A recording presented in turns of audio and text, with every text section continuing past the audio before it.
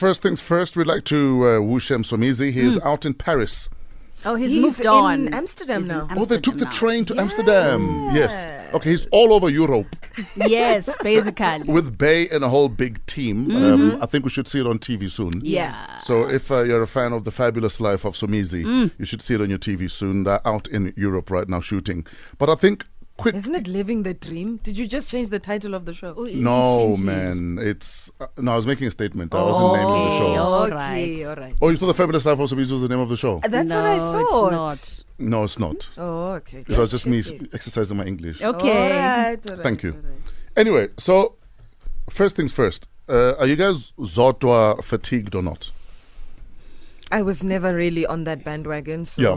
Really? nah. No, I'm not fatigued. I just think she's kind of taken a bit of a backseat. There was a time when she was in the newspaper all the time. Yeah. But I'm not fatigued. So Zodwa was supposed to perform in Zambia, and she says when she landed in Zambia, she says she changed her flights first Yeah. to avoid any media hullabaloo that might happen when she got to the airport. Yeah. Okay. And then she landed Zambia, I think Friday evening, and then she was told she needed to go to some room, and she was told she's not going to be allowed into the country. Alala.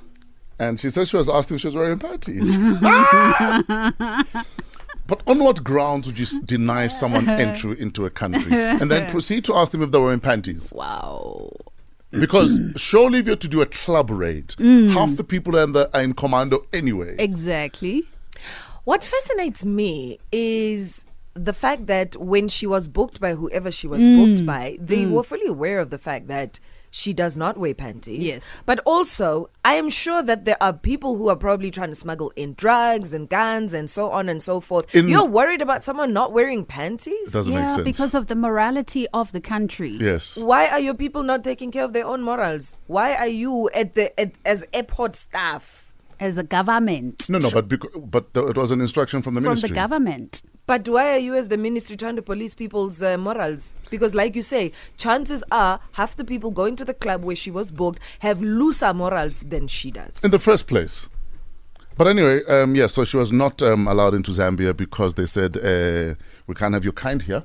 Whatever your kind is. Nah, Wow. guys. Nah, guys. And how far do we take this now? Do we start checking that everyone is commando or not? Nice. No, we're Sugar. trampling on people's rights now. Thank you. Yeah. And it's in those panties people are smuggling things in the first Bona. place. You know what I mean?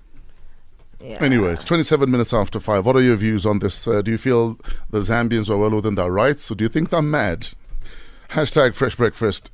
You can get a hold of us on WhatsApp, 081 577 3333. Maybe you're from Zambia and you understand because that's pretty much how you roll. We'd love to hear from you.